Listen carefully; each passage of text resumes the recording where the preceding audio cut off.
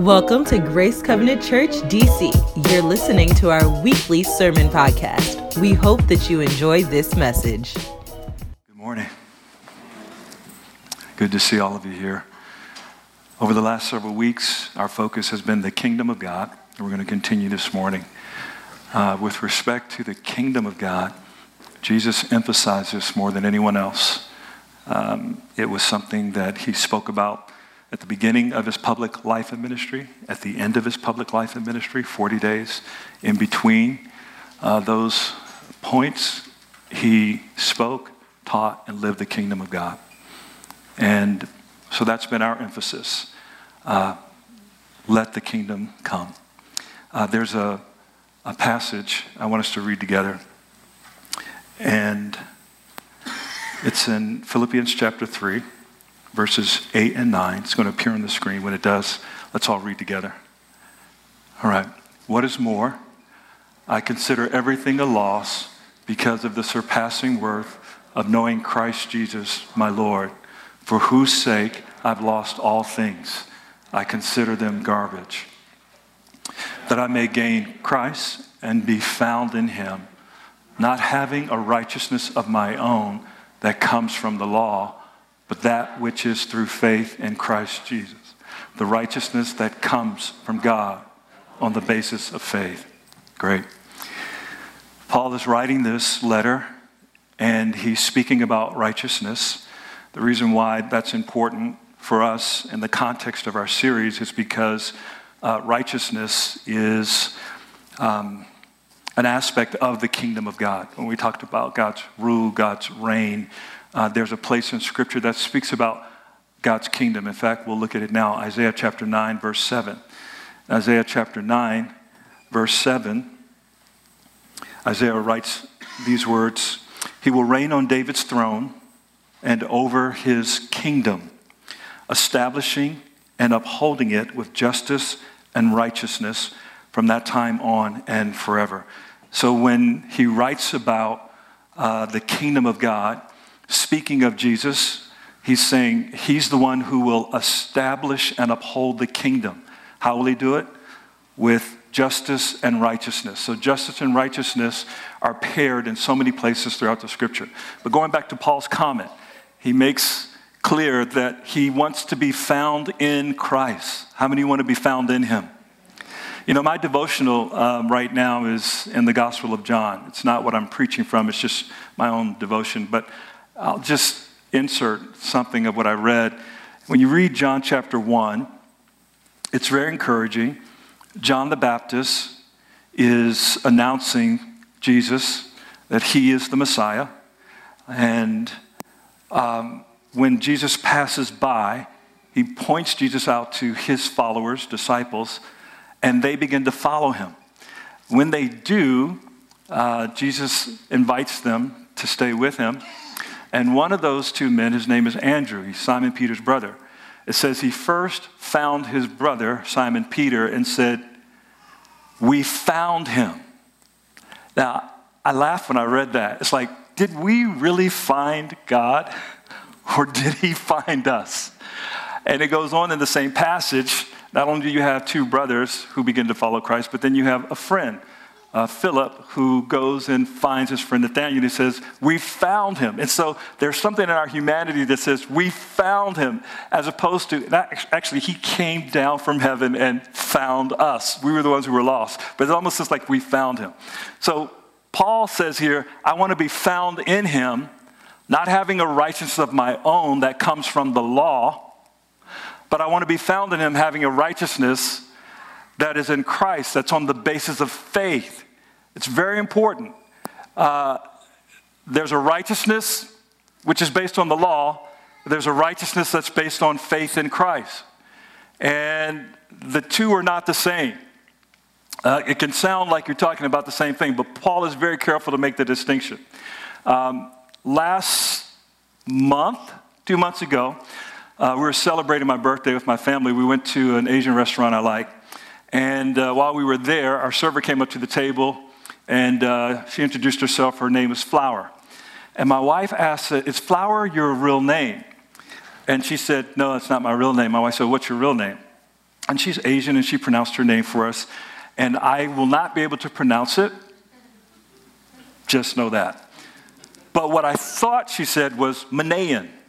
And my wife repeated, Manayan? She said, no, Manayan. So my wife said, Manayan? She said, no, Manayan. This went on a few times.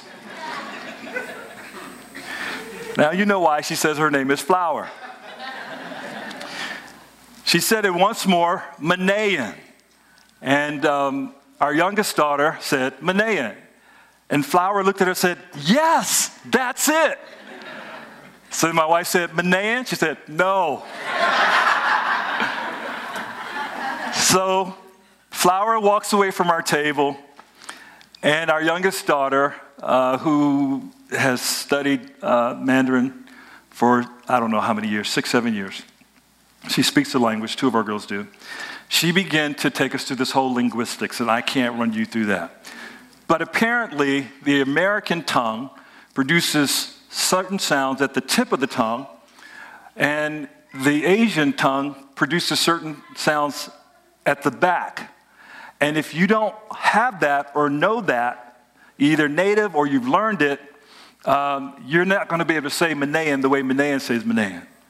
My whole point is not just to tell you a story, although it's helpful to get certain people's attention. But the whole point is righteous? Righteous. No. Righteous?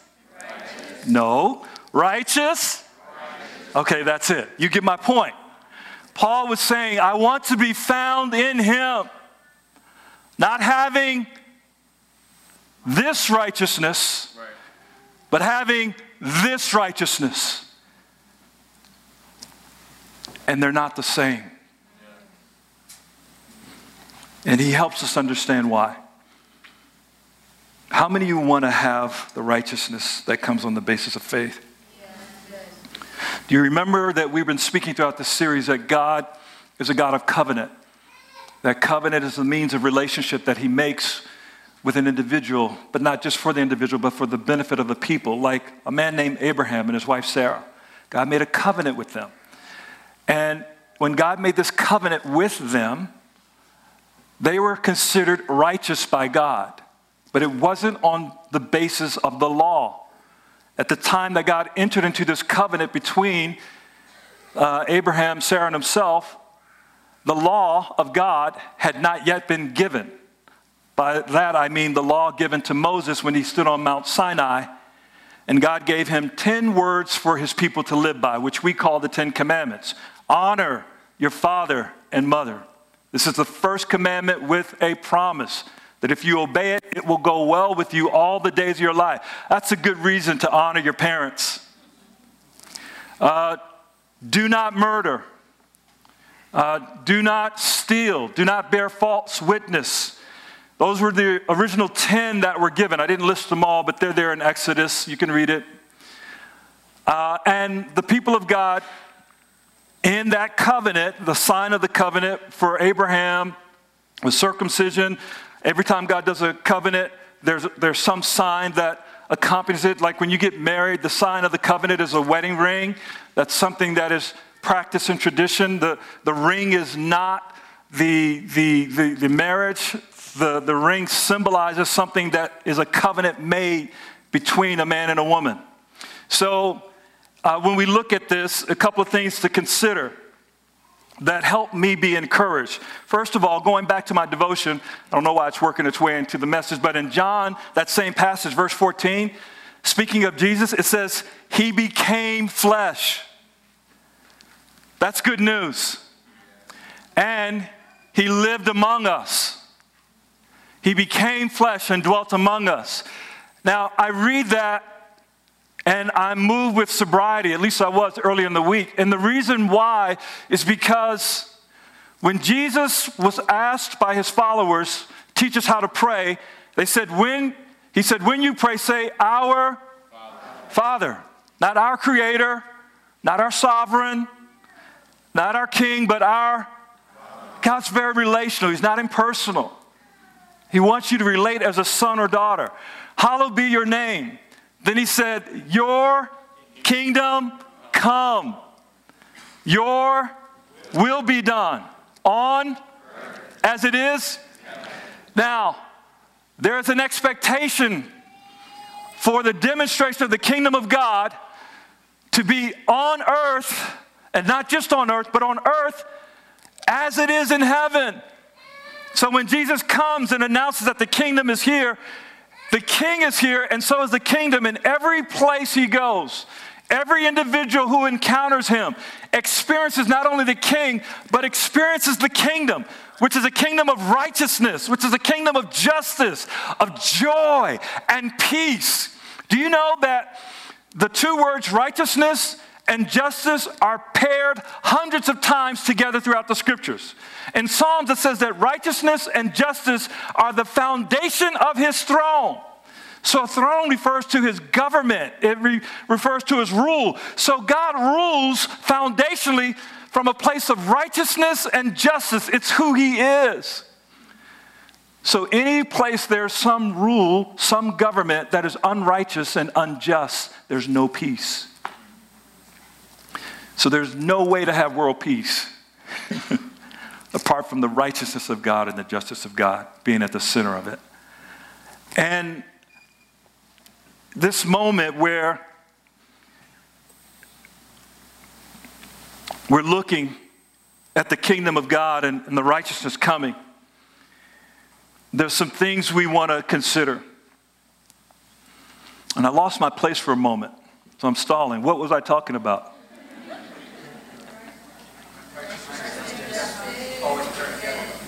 Righteousness and justice always present, and foundation of the throne. Anything else? Are you all good listeners? All right. Oh, thank you. Thank you, Shannon. He dwelt among us. I cannot imagine, I don't know that it's humanly possible to imagine heaven. To imagine Jesus for all eternity, the Father, the Son, and the Holy Spirit. Heaven is a place that is sinless. I've never been any place that's sinless because I can't get away from myself. There's no sin in heaven. There's no guilt. None.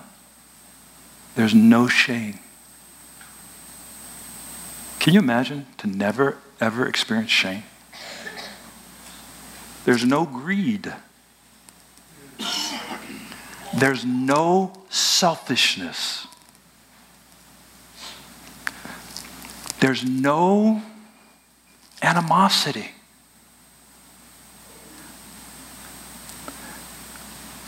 There's no lust. There's no coveting. Zero. Why would you leave? Perfection. Because that is not where we live. There are places in the world that maybe some of us have had an opportunity to visit, but probably would never want to live. There are regions in the world where people don't know even what some of us in this room know in terms of just what is common in our experience of life. What I mean to say is there are people who live in places where they're outdoors. It's a dump, a site where they just dump refuse and trash and waste, and the stench you can smell from a great distance, that you would cover your eyes and your nose and your mouth because the filth would be unbearable. And there are people who live on that heap, and that's their home. That's their reality. Some of us are like, you wouldn't walk, you're like, I'm going to mess up my stilettos. I can't imagine. They live there, they build tents, and that's home. The gap between leaving heaven, becoming flesh, and dwelling among us, and the heap, the gap between heaven and earth is greater than the trash heap. Like he dwells among us. But we don't realize the stench because we have always known it. We're used to it. We expect people to be the way they are. And then we get mad about it. Do you ever get mad when you see human beings act like human beings? What is wrong with you? It's a rhetorical question. You aren't from heaven. Like our expectations of human behavior, like you should behave this way. Well, that's the law that they gave. Don't do this and don't do this and don't do this. But here's the thing. When Moses came down and with the law and gave it, they wrote it down, but they never had the ability to live it out. Why is that? Well, here's what a lot of things we could go through. But I just want to share a couple. Romans chapter 3, verse 10. And then we'll go to verse 20 through 22. In verse 10, it says, as it is written, there is no one righteous, not even one. So, billions of people on the planet, how many righteous? That's a lot of unrighteousness on the planet. Now, because of what I talked about last week, moralistic, therapeutic deism, this whole idea of relative to other people, we tend to find somebody within reach and compare ourselves with them in order to make our righteousness feel a little more righteous. Anybody ever do that? That's actually called arrogance, which is unrighteous. Or you think, I'm not as good as somebody else who's in reach this way. But God's righteousness is out of our reach. It's out of reach. It's not even entertained in our thoughts. So when I am Donnell Jones, like you ever had that day in your life like, man, this is the best day of my life. I'm balling out today. Like I'm balling out. This day can't get any better. Anybody ever had that day? Right? Priscilla, you write your best article. It's like being published in the, national, this thing, or you're having, things are going on in your life like it couldn't get any better. On your best day, the righteousness of God is not in reach. And on your worst day, the righteousness of God is not in reach. And the gap between your best day and your worst day from God's perspective might be a millimeter. Even though you feel horrible about it. It's just not as big a distance as you think. You encouraged yet? Say, not yet, not yet. You're just telling me about how unrighteous I am. I mean, I came to church and you just tell me I'm not righteous. I don't like you. Sorry I came here today. Not coming back to this church ever again. The unrighteousness just pours out of us, doesn't it? Romans 3, 20 through 22. Therefore, no one, how many? No one will be declared righteous in God's sight. So we appear righteous in our own sight. I mean, there are times I look at my family, I'm thinking, guys, come on. You have a great husband. You have a great father. Listen, be thankful, right? In my day, right? And then members of our household say similar kinds of things. Does that happen in your house? Does it happen on your job? Therefore, no one will be declared righteous in God's sight. How? By the works of the law. You cannot be declared righteous in God's sight by the works of the law. Pastor, let me tell you what I did. It will not, there's no declaration. You know, when you fly back customs and you have to declare everything, you can't be declared righteous and gain entrance into the kingdom of God by the works of the law. We've heard it, but we still try. Goes on, it says, rather, through the law, we become conscious of our sin. So the reason the 10 Commandments were given, spoiler alert, God knew they wouldn't be able to do it. The whole reason why the commandments were given was to be a tutor training wheels to bring you to Christ, to your need for him. Because through the law, we become conscious of sin. What the law does is make us aware of our sinfulness. Paul says it this way: if the law had not said, don't covet, I wouldn't even know that I was coveting. Coveting is strong desire for that which belongs to someone else. When you want someone else's spouse, someone else's house, someone else's job, someone else's money. You ever wanted something that wasn't yours, that was somebody else's? Don't lie in a hotel now. It's called coveting. And he's saying, if the law had not said it, I wouldn't even know that I was coveting. Now that the law has said it, it doesn't make me stop. It actually makes it worse. Because now I'm dealing with the reality of this thing is in me and I can't make myself stop.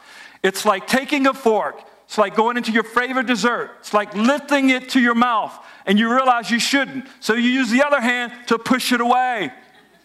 That doesn't work really well. You need an outside intervention. Can't get it on your own. Verse 21, but now apart from the law, the righteousness of God has been made known. That's good news. Since there's none righteous, and since we can't be declared righteous in God's sight by the works of the law, it's good news that the righteousness of God has been made known apart from the law. That there's a way to receive righteousness apart from the law being the basis of our righteousness. He tells you, to which the law, so the law itself and the prophets testify about this righteousness. Verse 22, this righteousness is given. I'm surprised you can sit still. You realize there's no way to be acceptable before God unless the righteousness, the standard that he holds every human being to, is given, because it cannot be earned. It can't be earned. And since it can't be earned, where then is my boasting? Since it can't be earned, where is my judgment of another man or another woman and saying you're short? We're all short. The meter has run out and we have no change in our pocket. And the ticket has been written. This righteousness is given. Hallelujah. Because if it isn't, I have no hope. This righteousness is given through faith. This righteousness is given through what? Faith. But not just faith. Faith in Jesus Christ to all who believe. This righteousness is given through faith in Jesus Christ to all who believe. That's good news, isn't it? It's very good news. So, I want to talk a little bit about Abraham, and I want to give us some things to practice, and then we'll pray and leave. Genesis 18 through 19. We've already said, did Abraham earn righteousness? No. The law, the 10 Commandments, were they given before or after Abraham? So there wasn't even a law by which he could work somehow to even become righteous, because the law hadn't been given. Moses comes after Abraham. All right, so then we're going back to a time where the law had not yet been given by God to Moses and the children of Israel. But this is how those children came into existence. In verse 18 it says, Abraham, this is Jesus speaking to Abraham, face to face. He appeared to him in the Old Testament. It says, Abraham will surely become a great and powerful nation. What nation is that? The nation of Israel. This is the beginning of the nation. And all nations on earth will be blessed through him. Now you need to see something. Abraham will become something that he's not. In order to become something that he's not, he actually has to embrace or accept a covenant relationship with God, which is going to require of him a radical shift in his thinking. He's grown up and lived his whole life in Ur of the Chaldees, where there are innumerable numbers of gods. And God said, I am the God of all gods. So that's going to require submission on his part. So there is a part we play. We can't earn righteousness, but to receive what's given, it requires submission to his reign and rule. It's not like you can just say, okay, I want your righteousness, but then not be reigned. The Bible says that those who received grace and the gift of righteousness will reign in this life through Jesus Christ. So there's this submission in order to receive. It says he'll become a powerful nation. All nations on earth will be blessed through him. The whole reason why the United States of America, in its history, professed faith in God and talked about being one nation under God, we have all kinds of issues. This is not a moment to kind of unpack our history right here. So some of you look, Pastor, but we have issues. Yeah, I live here. I live here, and I'm praying to see change happen and the kingdom come. It says, for I have chosen him so that he will direct his children and his household. See how it's starting? I've chosen him first. God starts with a person. Then I want what I'm doing with him to go to his kids, his family. Then his household, oikos, his community. And then it becomes a nation. So God always starts with a man. He always starts with a woman. And if he can get something in you, then it can move outward. That's how the kingdom expands. So I've chosen him so that he will direct his children and his household after him to keep the way of the Lord. This is what the issue is, that we in our humanity, we know the way of man, we don't know the way of the Lord, but we're called to keep the way of the Lord by doing what is right and just. Do you recognize those two words, right and just, paired together? The same words in Isaiah 9:7, where it says that he will reign on the throne of his son David, right? Establishing and upholding it with what? Righteousness and justice. Let your kingdom, righteousness and justice, come on earth, Abraham, right and just. In other words, I want you to live under my rule and then rule as I do, the same way I do, with your household, with your family, you and your wife, through the city, through the nations. Isn't that good? So you'll see that paired all the way through the scriptures. Now the things we need to practice, and then we'll go. It's just 5 things I have. Praying, that's number 1. I think the starting point for us is praying. Jesus said it in Matthew 6:10, let your kingdom come. When we were singing earlier, let every burning heart be holy ground. Shannon team, come on up. Let every burning heart be holy ground. Let your kingdom come, let your will be done on earth. What earth? The holy ground of my heart. The holy ground. Let my heart be terra firma, the first place that begins to burn for you, God, so that the kingdom and the rule and reign of God first comes here on this earth.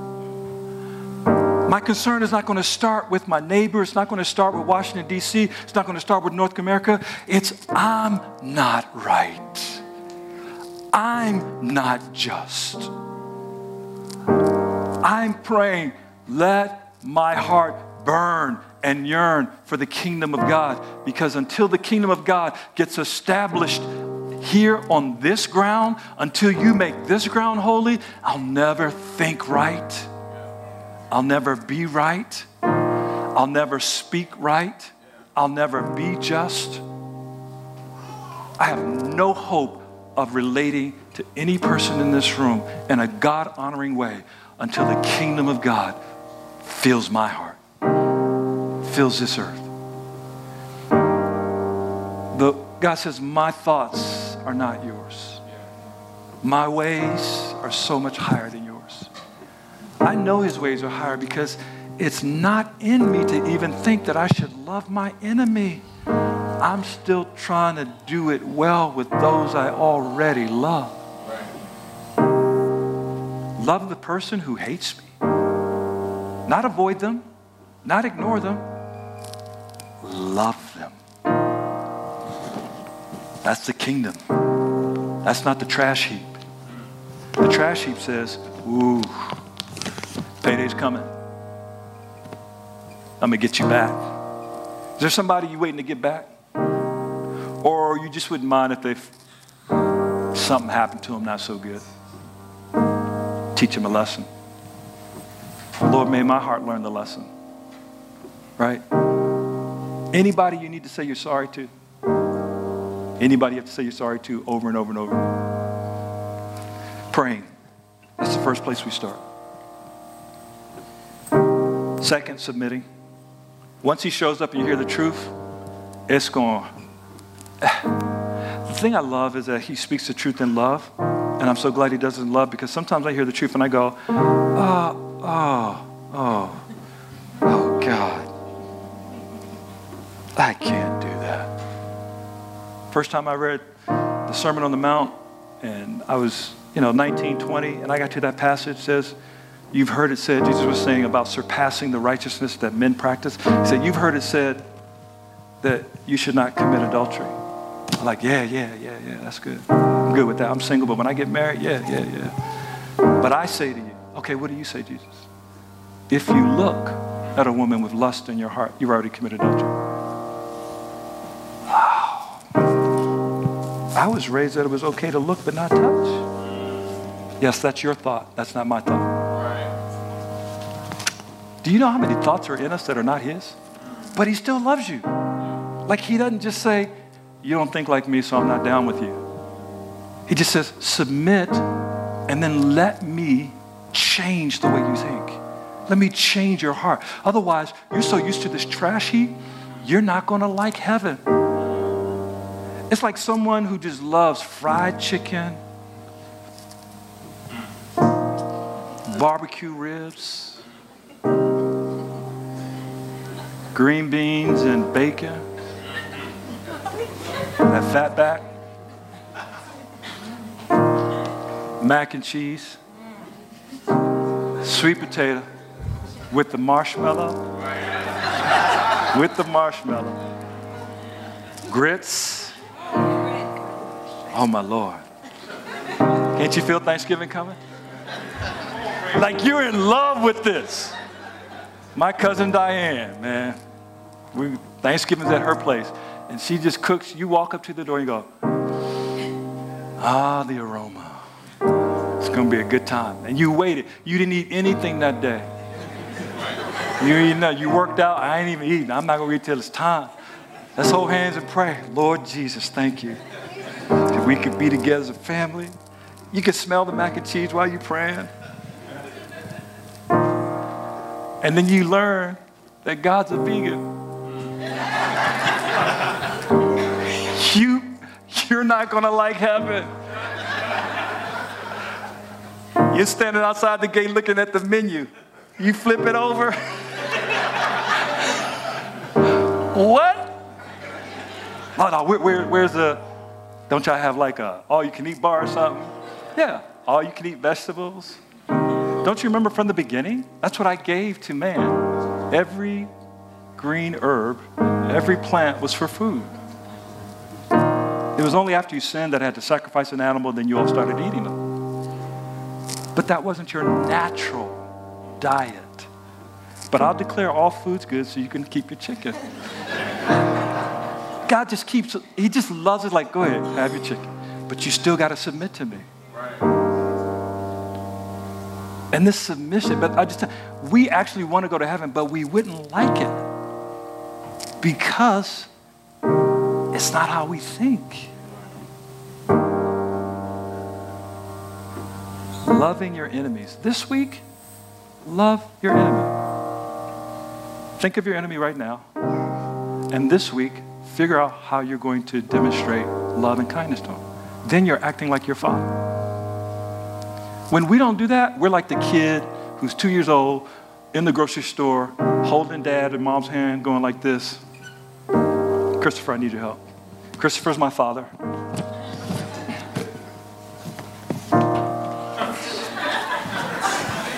And just walk that way. No!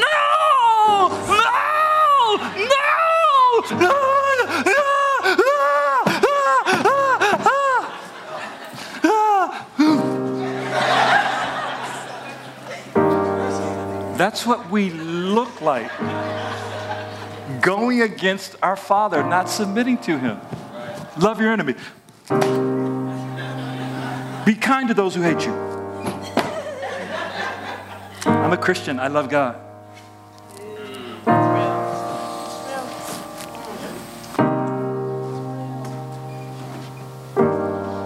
I'm glad he doesn't kick his kids out, but he expects us to mature. That toddler is not going to stay like that. You got to let go of your tantrums. You got to start submitting. He's a holy God. He's not just your buddy. He's daddy. And daddy will discipline you. Why'd you let this happen to me? I told you not to run into the street. That's the consequences of you choosing not to submit. David said, it was good that I got afflicted because now I stay on the sidewalk. What's pulling you out into the street?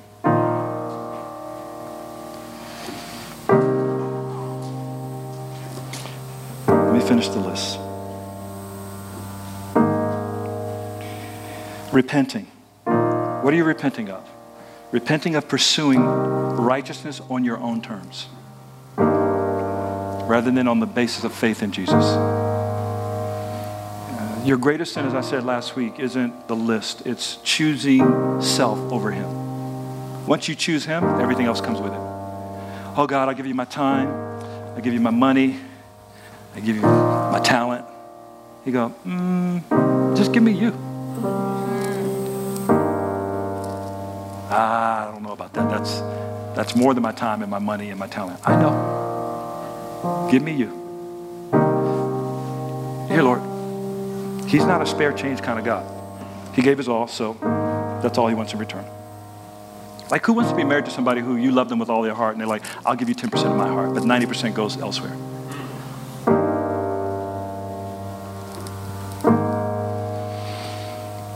Believing. Are you ready to be encouraged? I know. You're like, wow, Pastor, wow. Romans 10, 9, and 10. Believing and confessing, those are the last two. So praying, submitting, repenting, believing, confessing. And these last two come together. Romans 10, 9, and 10. You're going to be really encouraged by this part. We'll put it up on the screen. And it's very encouraging. It says, if you declare with your mouth, this is a great declaration. If you declare with your mouth, Jesus is Lord, not Jesus is Savior. See, Lordship refers to his rule and reign. I grew up calling Jesus Savior. And then I, at one point, said Lord and Savior. But Lord was like with a strike through or was invisible, and Savior was in all caps, bold, italic. But the Lord part was just there. It was just what you say. But he says, if Jesus is Lord, and believe where? In your heart. Let every burning heart be holy ground. See, your heart matters so much in this. Your heart is everything in this. It's the one thing Jesus is going for. Not your money, not your time, not your talent. The one thing he's going for is your heart, because that's the thing he's allowing you, the choice in the matter of who you will give your heart to. And we give our heart to so many different things and people, but who will have your heart at the end of the day? If your spouse has your heart more than God or before God, that's idolatry. So you can make a good thing not good because of its placement in your life. If you make money before God, which is what tithing is about, I can't tithe. So you're just saying this comes before you. It's not like God needs a dollar, really, trust me. And believe in your heart that God raised him from the dead, you will be saved. That's where the Savior part comes in, after the confession of Lord. For it is with your heart that you believe and are justified. And it is with your mouth that you profess your faith and are saved. Take your Bible in hand, whether it's when they have it like this or maybe it's on your device. Look at how this works. Paul says, I want to be found in him, not having a righteousness of my own that comes from the law, but the righteousness that comes through faith. It's given through faith in Jesus Christ. So what happens is, the Bible says that Abraham, in Genesis 15:6, it says, Abraham believed God. It didn't say he kept the law. It says he believed God and submitted to God, and then God credited righteousness to him. So he didn't work for it. He didn't earn it. But it was through believing God that it got. Now, here's the last verse and we're done. And you'll be encouraged. Jeremiah chapter 31. Because this is how it happens. Since it's not through earning. It says, the days are coming, declares the Lord, when I will make a new covenant. The old covenant was the 10 Commandments. Who established the new covenant? And he did so with what? His own body and his blood. Every covenant made by God has a sign. The sign of this covenant is Jesus giving up his own blood and body, death and resurrection. I'll make a new covenant. That's what Jesus does. It's the best covenant. With the people of Israel. And this extends to us because he says, through you I want to bless the nations. And with the people of Judah. It gets better. It gets better. It will not be like the covenant I made with the ancestors when I took them by the hand to lead them out of Egypt. It won't be like the 10 Commandments that I gave them on stones and like, read it, do it. And like, okay, don't murder. But I'm murdering because it's in my heart to murder. Jesus says, if you're angry with your brother, you've committed murder. Do you realize that Cain murdered Abel before he ever put a hand on him? He murdered him in his heart first, and then secondly with his hands, which is why God always goes after your heart, not your hands. Because if I grab your hands, that's behavioral modification, but the heart still wants it.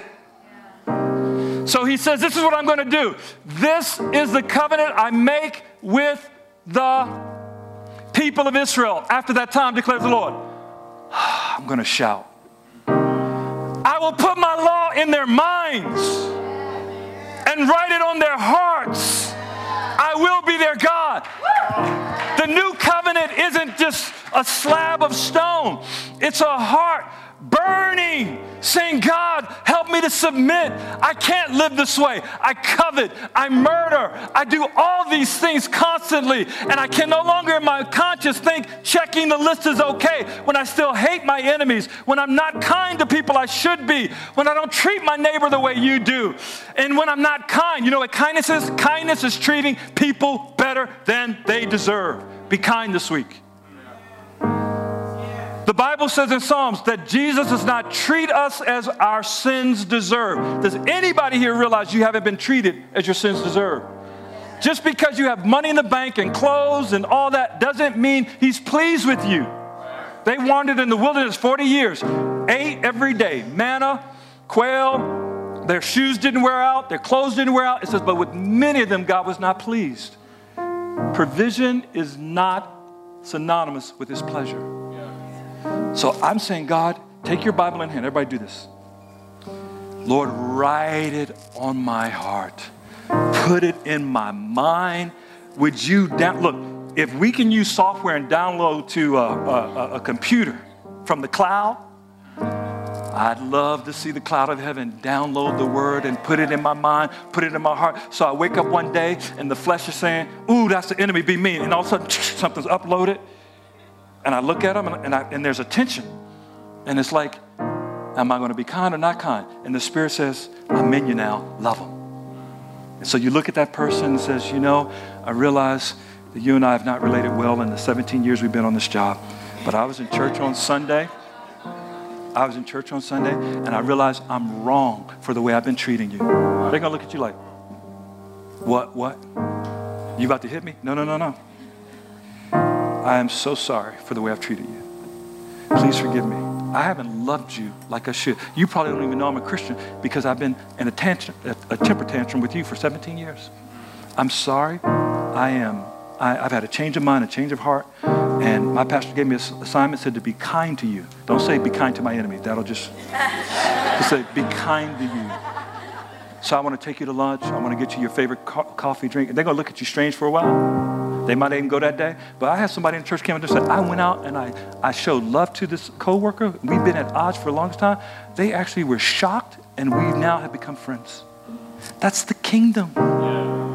The church isn't the complaint department. It's the kingdom expanding group. Man, what's wrong with all of this? What's wrong with all of it? I wish, the person in the office and racism. And Jesus doesn't come and complain. He says, kingdom. Let's stand. Father, we thank you. I pray that you would help us to be those who pray, those who submit, those who believe, those who confess, those who repent.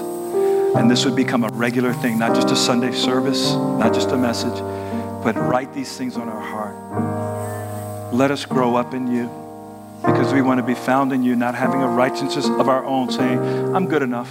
I'm good enough. I help people. I do nice things. You know, I give to this charity. That's not righteousness. It can't be earned. Maybe somebody here today, you might be following Jesus, but you're willing to admit, I feel like a toddler. I'm struggling with a lot of this. I just want to pray for you, for all of us, right? I almost like to say raise your hands, like that's everybody. I don't know anybody who doesn't have a hard time loving your enemy. But just for your own acknowledgement, if you say, this applies to me, something I heard today applies to me, just hold your hand up. Not to me, but to the Lord. God, we raise our hands to you in this place. And we're saying we can't do it. It's not in us to live righteous. It's not in us to keep the way of the Lord. So we're asking that you would write your law on our heart, that you would put it in our mind, that when we open the Bible, you would open our mind to understand it, and you would write it. It would be like the greatest software download on the hardware of our heart. Burning heart, holy ground. And we would begin to just get one truth this week. Just one truth, like, wow, the grace of God came to me. I loved someone I hadn't been able to up until this point. I forgave this one. I forgave my family member. I trusted where I couldn't before. I did what I can't do, so I know I've received you. Write your word on this church. Write it on our hearts. Write it on our minds. Amen.